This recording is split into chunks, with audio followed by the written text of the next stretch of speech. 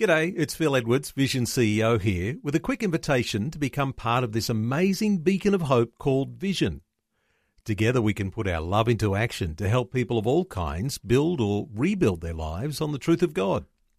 Please consider the part you can play during our upcoming Visionathon appeal, remembering that it's your support that makes Vision possible, including this podcast.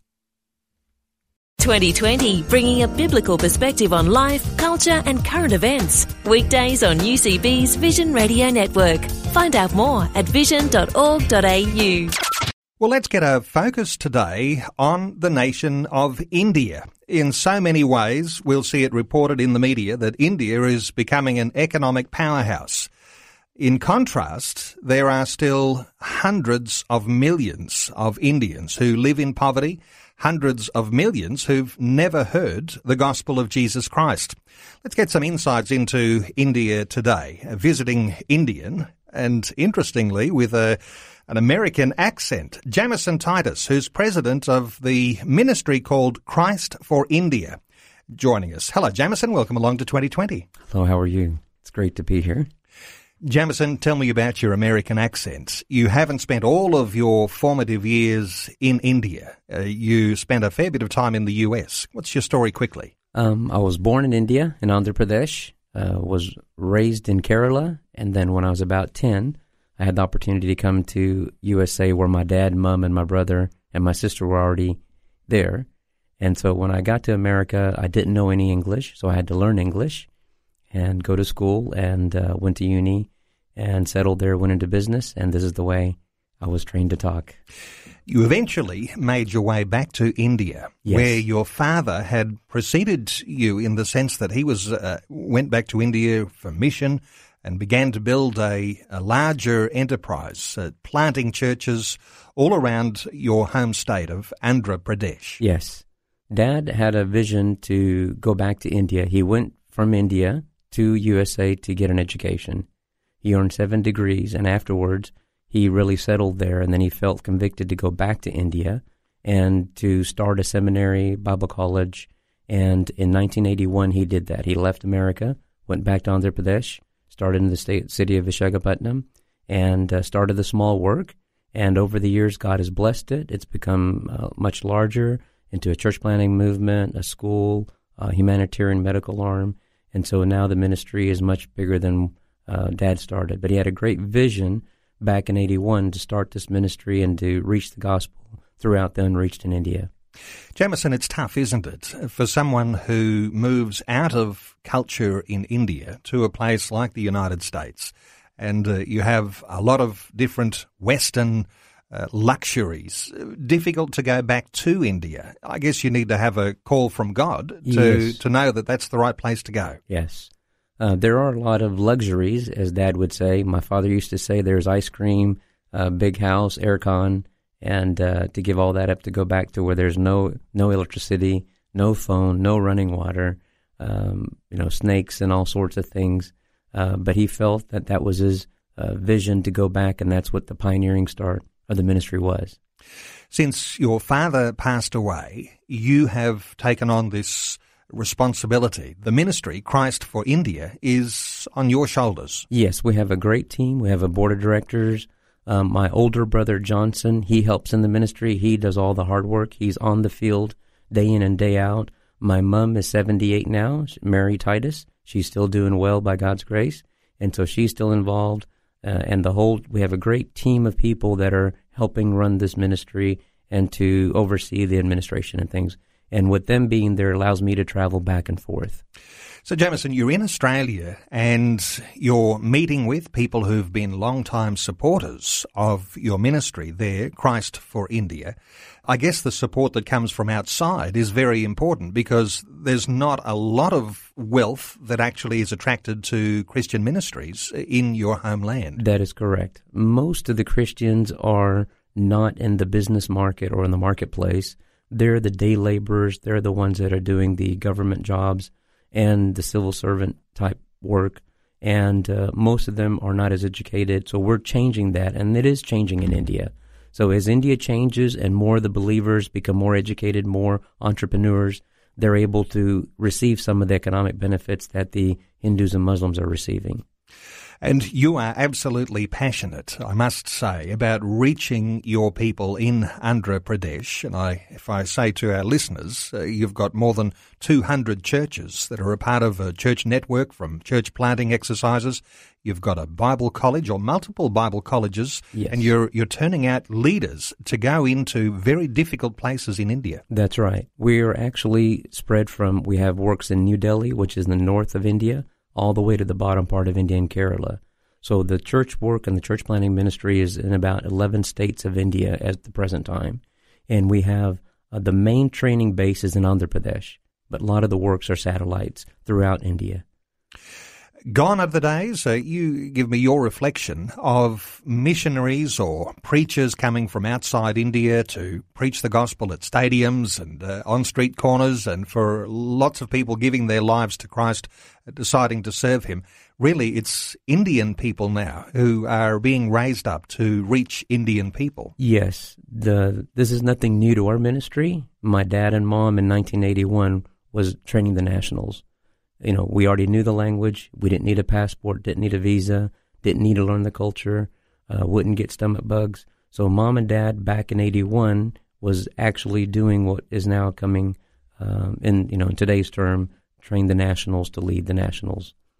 Jamison, I want to ask you about things in India as they are at this time when it comes to Christianity, when it comes to the spread of the gospel, because there's been governmental changes, there's been a rise in what we know as Hindu nationalism. Has this put real pressure on Christians everywhere throughout India? Yes, it has. It has made sharing the gospel even more harder. The persecution by these small groups of fanatics that are throughout India that are giving a lot of persecution to the church work that's happening. The government recently did away with we call the FCR number, which allows Christian brothers and sisters abroad to be able to help the Christians, brothers and sisters within India, to receive some financial help. And there was over 9,000 organizations in India that were revoked this privilege by the government. So you've got the difficulty in sharing the gospel with people. You've got a rise in Hindu nationalism where Hindus are actually evangelizing the Christians or trying to bring about a reconversion from Christianity back to Hinduism. You've got all sorts of different challenges on a lot of different levels, even the government working against Christian churches. Yes, that is correct. Now, if a Christian pastor shares the gospel with the Hindu and they become believers, he can be put in jail because he's converting someone. If a Christian reconverts back to Hinduism because of a Hindu priest and they do a ritual, nothing happens to the Hindu priest because that's not conversion. Well, that's part of what the culture has grown into. And with the change of government, it's become even more difficult. There's also challenges when it comes to issues with land disputes. Yes. And Christians usually come out on the losing end. Yes, it is. We presently have 2 sites that are going through actual litigation. The Muslims have come, the Hindus have come and taken the property that we've established to put a church on. And so as minorities, we don't have representation. We don't have the clout or the power to fight this type of oppression. Our guest is Jamison Titus. He's the president of a Christian ministry called Christ for India. More than 200 churches in their network, Bible colleges too. We'll continue our conversation. We're getting an update and some insights into Christianity in India. Back with more in just a short while. We're taking a little time to get some insights into what's going on in India from a Christian perspective. Jamison Titus, our guest, he's the president of Christ for India. Jamison, in India late last year, I think it was around October, there was a dreadful cyclone that wreaked havoc across a number of states in India. You were in the firing line of that cyclone. Yes, it was Cyclone Hudhud, October the 13th and 14th. Cyclone came off the Bay of Bengal and hit Visakhapatnam, our city, in Andhra Pradesh. And it went through and it caused so much destruction through the city. Many lives were lost.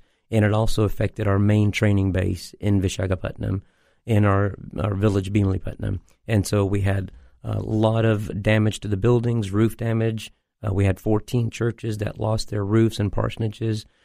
Every building was affected in some way, including the hospital and the farm and all the different areas. And this whole city now is going through a rebuilding process, and the ministry likewise is doing a rebuilding.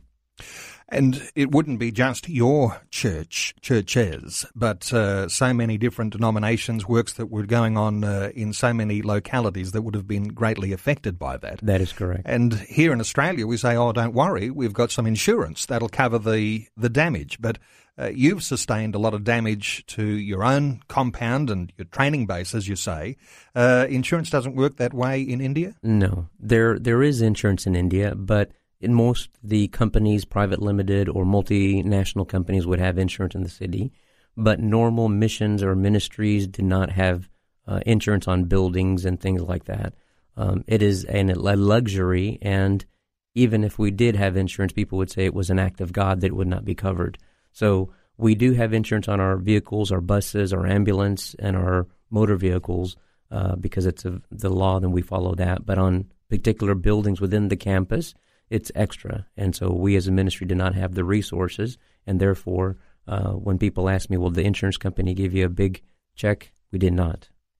So when it comes to financial foundations, and in your own ministry, but also for churches widespread across India, there's a need, isn't there, for people to keep their hand to the plough, to keep on supporting, to keep on giving, because the need is great. And the people who are in India, those Indian nationals, as you say, not always able to meet the financial necessities to be able to keep things going strongly on their own. That is correct. So we need your prayers. We need your support. We have sisters and brothers around the world that will help and rise up to this rebuilding process to help all the churches that need to be rebuilt and the ministries that are involved in this. So we're talking about challenges. Let's go back to the rising Hindu nationalism and the fact that you've got these 200 churches that have been planted, a Bible college that's raising up graduates. Tell me about the heart of a typical graduate in a Bible college when they're going to be sent out into communities, into villages, to plant churches, and sometimes at risk of their own lives. Yeah, these young men and women have a passion. They have a heart. They want to go back and reach their community or their village. They have a calling to go back and minister the gospel, and these young men and women are just heroes. You don't get to hear about them, but they're out in the trenches doing the work.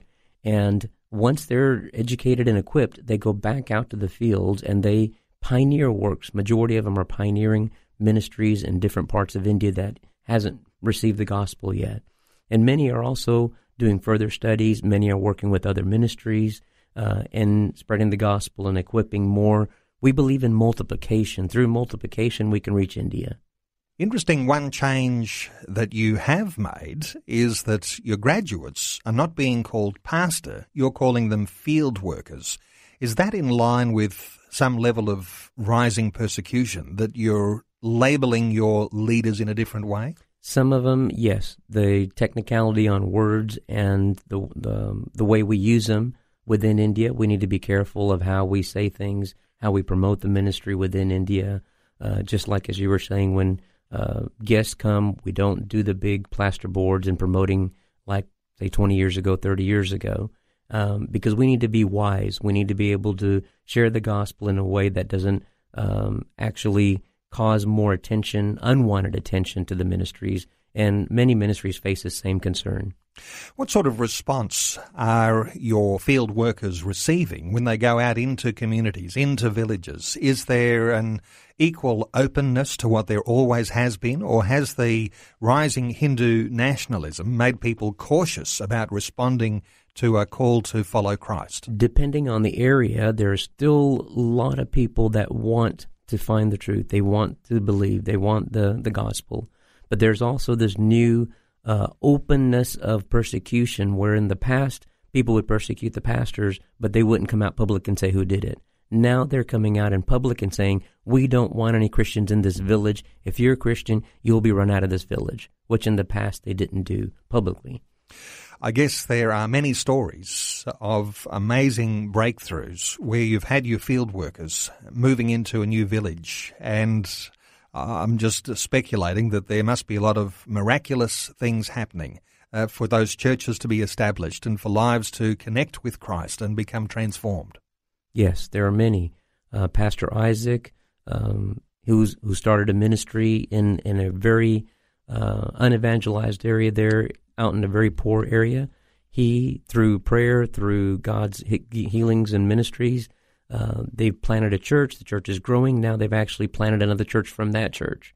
And so it's the Gospels with signs and wonders and miracles that are happening that is giving the whole community little prosperity. Things are changing within their community because of this new life in that community.